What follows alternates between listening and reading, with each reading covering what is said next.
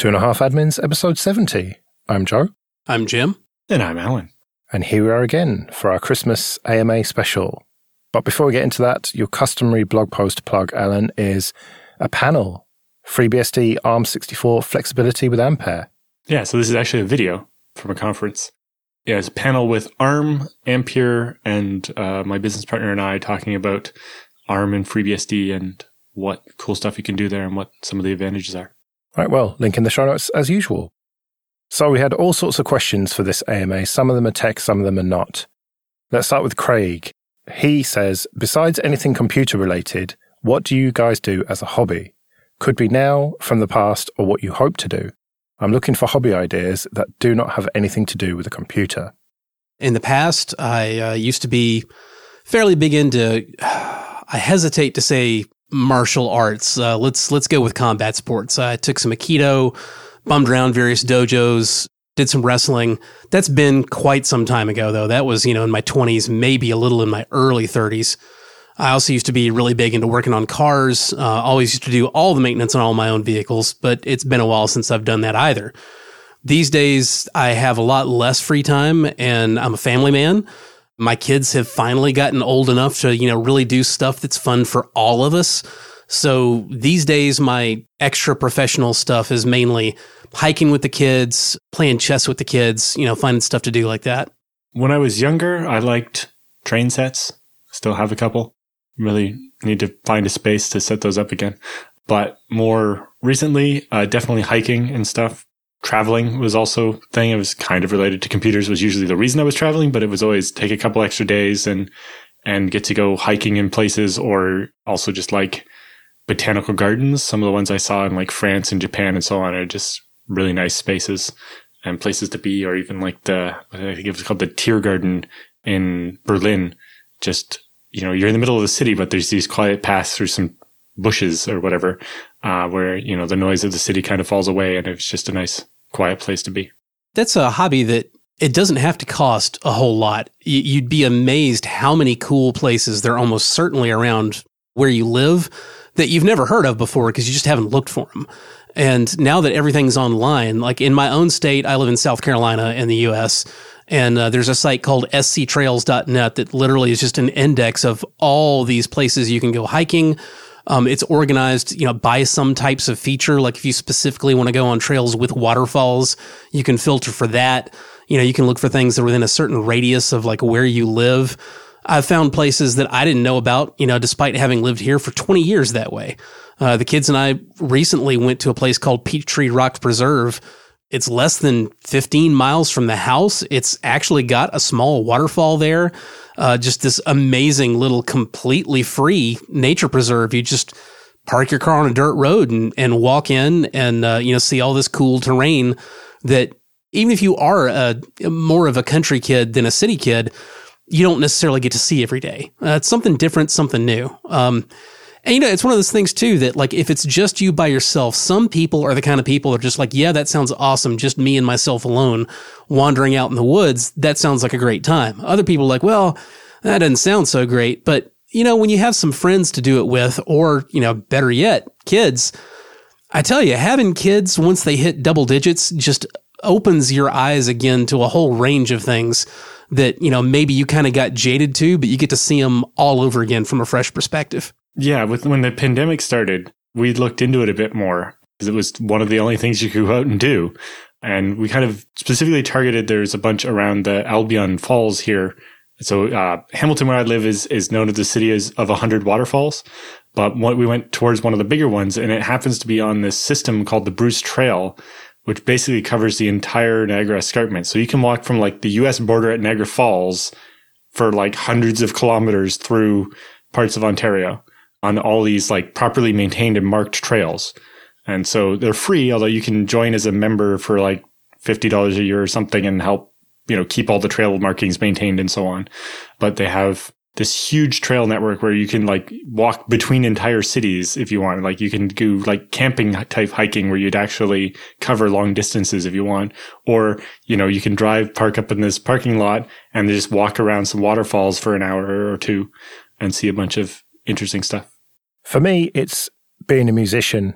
I play guitar quite a lot, I also make a little bit of electronic music, although that obviously does involve computers. And recording any sort of music, really, unless you've got loads of expensive analog gear and stuff, it's going to involve computers. But you can just play guitar for the sake of it, just on your own. And that can be quite challenging. Although to learn, you're probably going to need a computer in the first place to get YouTube videos about it or whatever. But maybe you could print out some chord boxes or tabs or something if you wanted to do that. Okay, David says, when do you think 8K TVs and monitors will become affordable and common? What about beyond that? Will resolutions keep getting bigger, or will something new like VR, AR, or even something that hasn't been invented yet eventually replace screens? My best guess would be 3 to 4 years before 8K, becomes as commonplace as 4K is now. Just kind of extrapolating on the time frame of, how long we saw it go from 720p being what most people had to 1080p and then 1080p to 4K. I don't personally think there's going to be a big push to go higher resolution than 8K, most likely. Because by the time you get to 8K, even with like an 80-inch TV, you're really approaching the point where you've got to be like 18 with perfect vision to even tell the difference. There are a lot of other components to image quality that aren't tied directly to resolution that we still have a lot more room to improve. I think the bigger things to come are going to involve, some of the other technologies that we've seen change in screens. Like if you don't have a QLED, quantum LED TV right now, you would be amazed the difference in the dynamic range of color, like how black the blacks can be compared to, how bright in a scene with elements of both on the same screen. Now it's possible to have an all black, like a nighttime image that you don't see, like, the horrible blocky pixelation that you used to, in digital broadcasts on very dark scenes.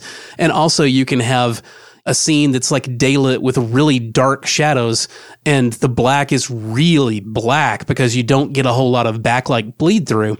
But there's still a lot more improvement to be made there, and I think that's probably the better place to look for like really big image quality improvements. As to the other thing beyond that, I think, miniaturization is really going to be where it's at as you see these technologies become a lot more lightweight and lower power consumption to make the equivalent of headphones for your eyes a lot more feasible than they are right now. My first thought on that was, what do I want 8K for? Like, at my 4K monitor, I'm running things at like 150% scaled. And it's like, all right, if I go to 8K and I'm running it at 2x or more, then what am I gaining? Like, I'm not actually getting any more screen real estate because as I get older, I'm going to need things to be bigger and bigger, not smaller and smaller. And so to a certain point, there will be advantages. But I agree with Jim that improving the latency and avoiding the blur and all the other things that make up image quality are probably where I'm going to care a bit more about that stuff than trying to go higher resolution. I remember the days of having really low resolutions where, going from 800 by 600 to 1024 by 768 was like all that extra space I could have. And, going from a 14-inch monitor to a 19-inch monitor on my computer. And it's like, oh, I can actually see multiple things at a time now. But I think going much beyond the 4K that I have now, I don't know that I'll get much more usable screen real estate out of it just because the monitor would have to be bigger. And if it gets any bigger, I'm going to have to turn my head to see the other part of the screen. Yeah, I don't think 8K is ever really going to matter much for like computer monitor stuff, like, something at a desktop scale. Where it can make a difference is when you're talking about, like I said, like 85-inch TVs. I went to CES in 2020 and, saw the latest and greatest 8K stuff. And on a high quality QLED TV, even at like 65-inch scale, you really can't tell the difference between 4K and 8K very well. Once you hit 85-inch, now it gets to the point where if you're really super picky, there is a visible difference. But even then, like, you need to be really picky to care much about it. It's a much smaller difference than the leap from, and I use leap with scare quotes here, from 720p to 1080p was. 720p to 1080p is a visible difference, but that's already not that big of one. I don't know that many people that get super excited about 1080p, but like, oh God, I can't tolerate 720. And the difference between 4K and 8K visually is smaller than that. And, a lot of that's going to come down to the source material too. Like, we're going to see better video compression at some point where, you can actually have an 8K quality video that isn't a massive file too, right? But specs sell TVs. And so once 16K becomes a thing, they'll want to try and sell you a new TV based on, it's 16K. That's twice as good as an 8K TV. Well, and some people will fall for that. It's like why it's called a 4K TV, not a 2048p or whatever it was. Yeah. Counterpoint for the old timers out there, specs don't always sell. Betamax didn't carry the day, VHS did. Well, and like, honestly, the TV in my living room is like a 45-inch 1080p.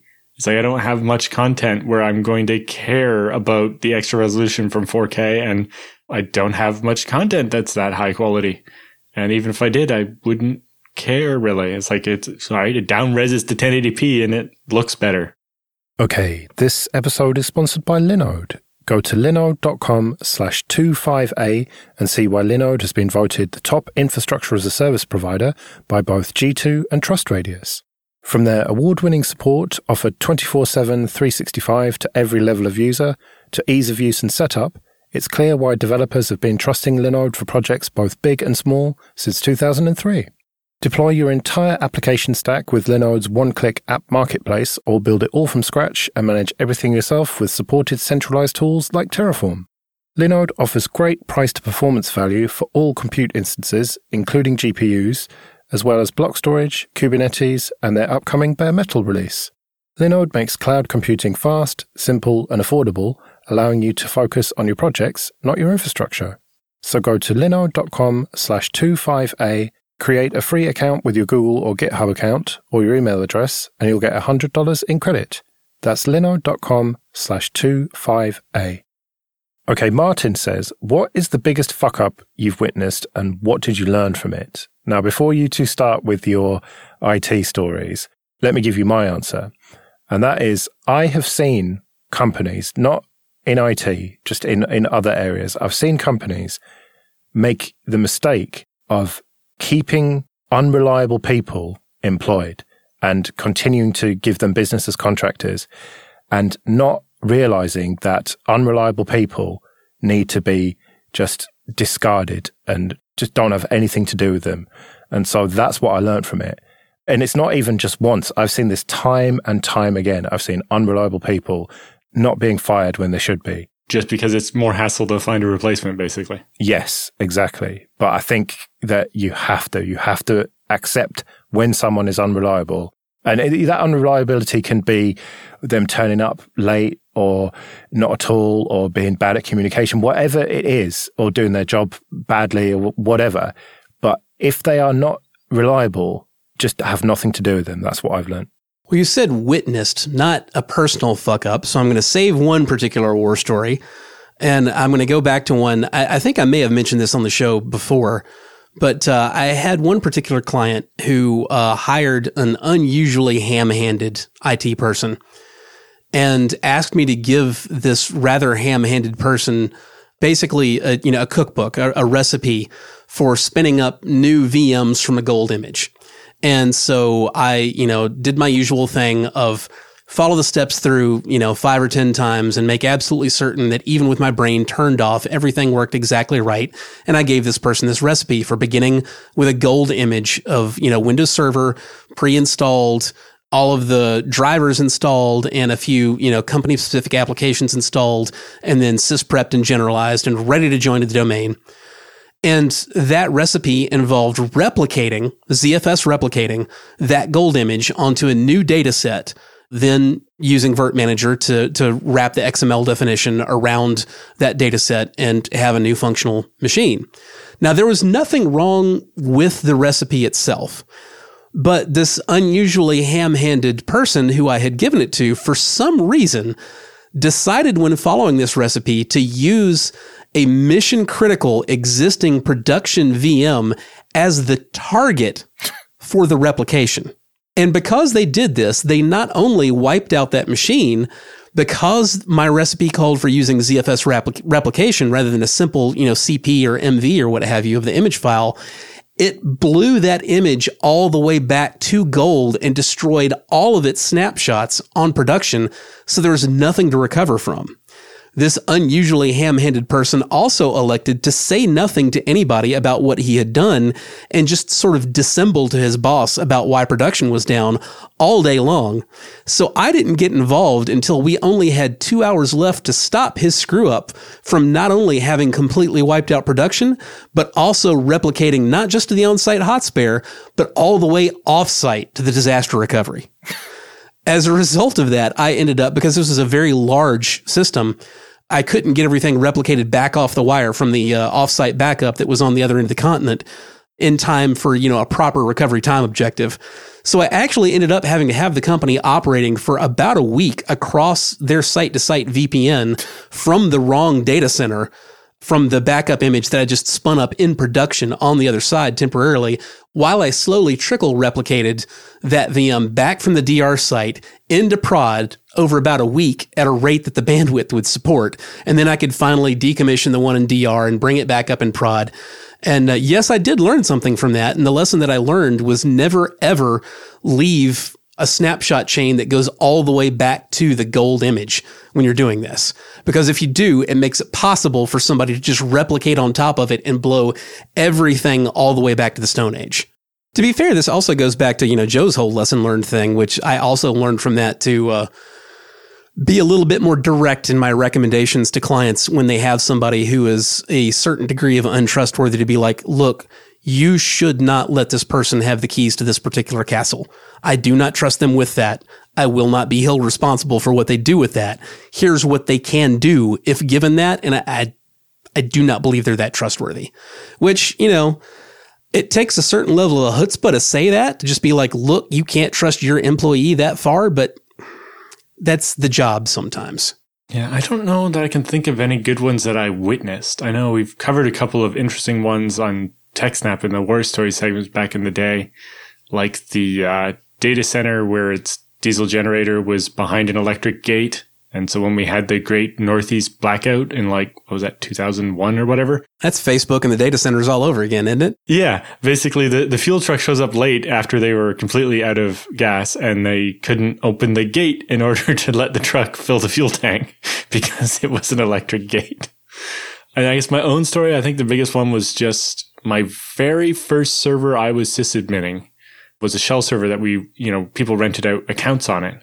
And somebody had tried some kind of Red Hat exploit on it. And it obviously didn't work because it was FreeBSD.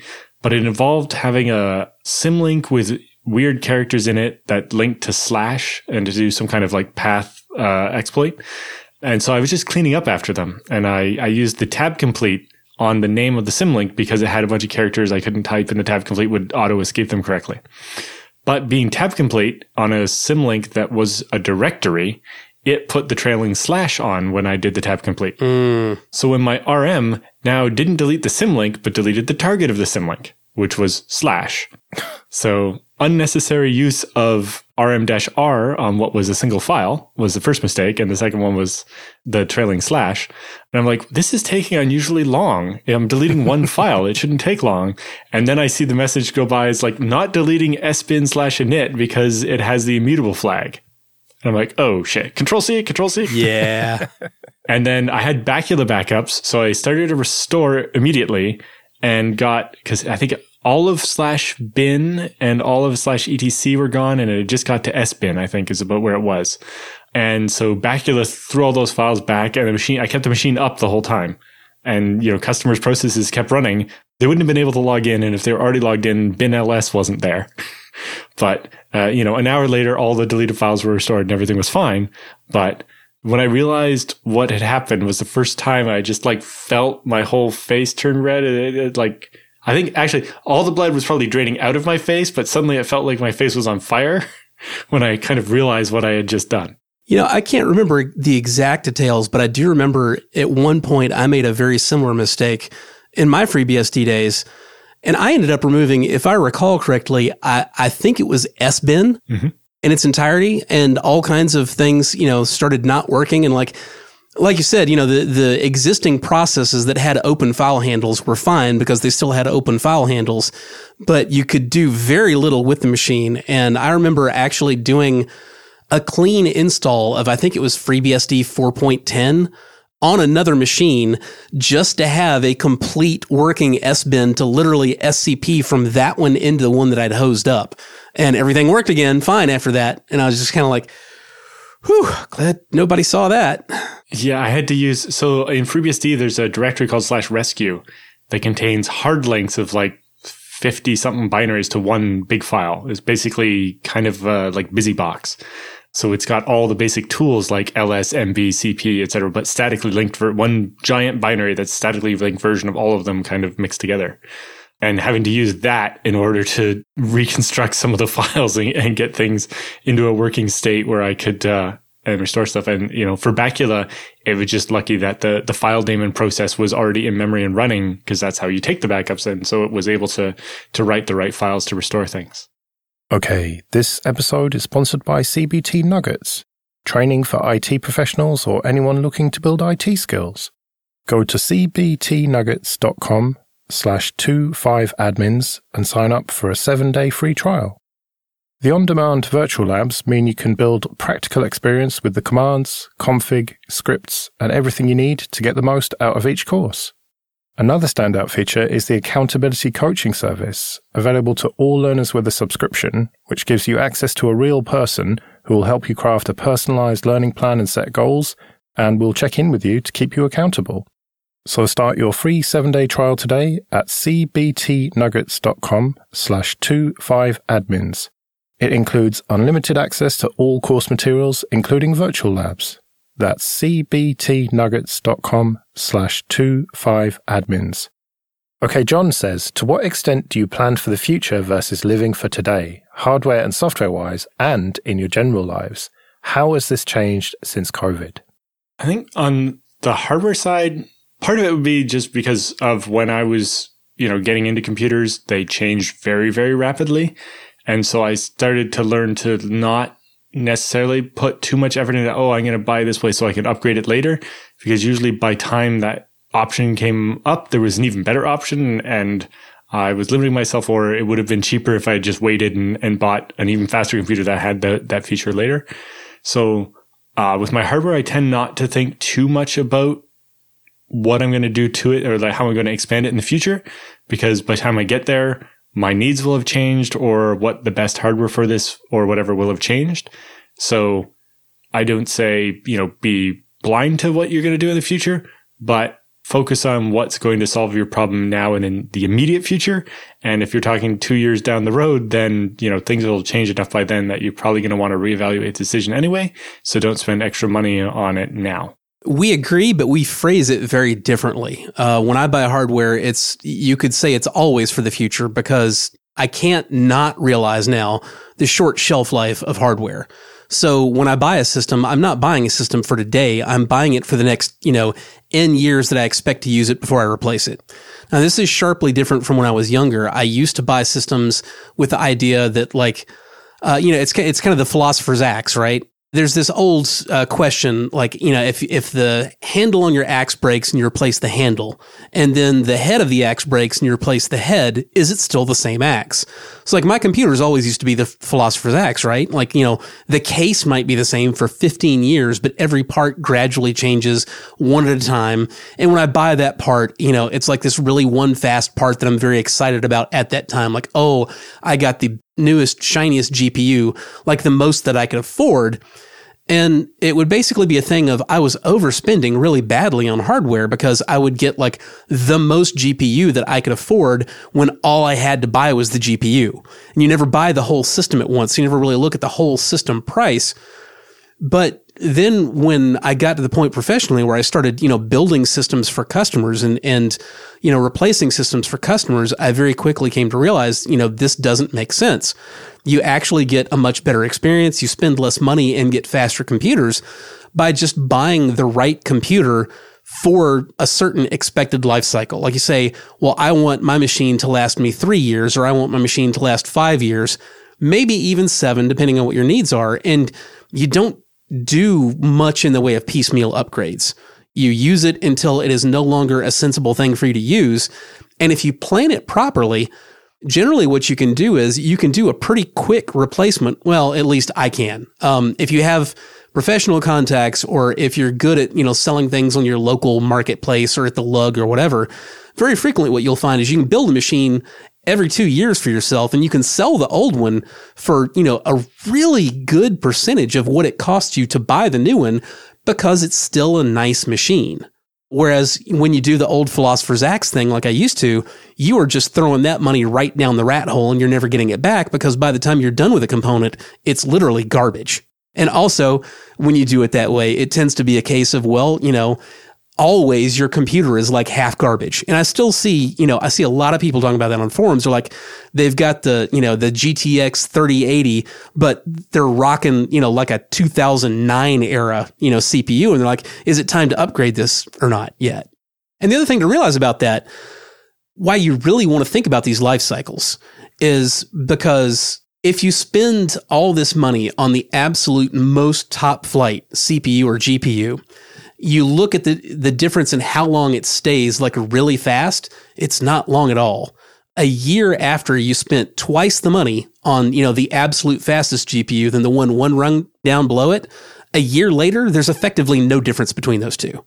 So you spend all that extra money to have the bragging rights like right now, whereas a year or two down the road, if you were to sell both of those cards, on the open market, there would be almost no difference in price between the two of them because both of them are still good cards, but old. That this is the fastest thing ever right now is gone. So either you're spending so much money that you're just constantly replacing everything to be on the very top end of the curve with very little performance difference between that and something reasonably priced well below that price-wise. It's just, it's not a good look. Yeah, well, it's just discussing it now. I thought a bit more about it too. Like my last desktop, I purposely built it with a Supermicro motherboard that had IPMI because I knew when it retired as my desktop, it was going to go in my rack as an extra server. And so that kind of planning ahead made sense.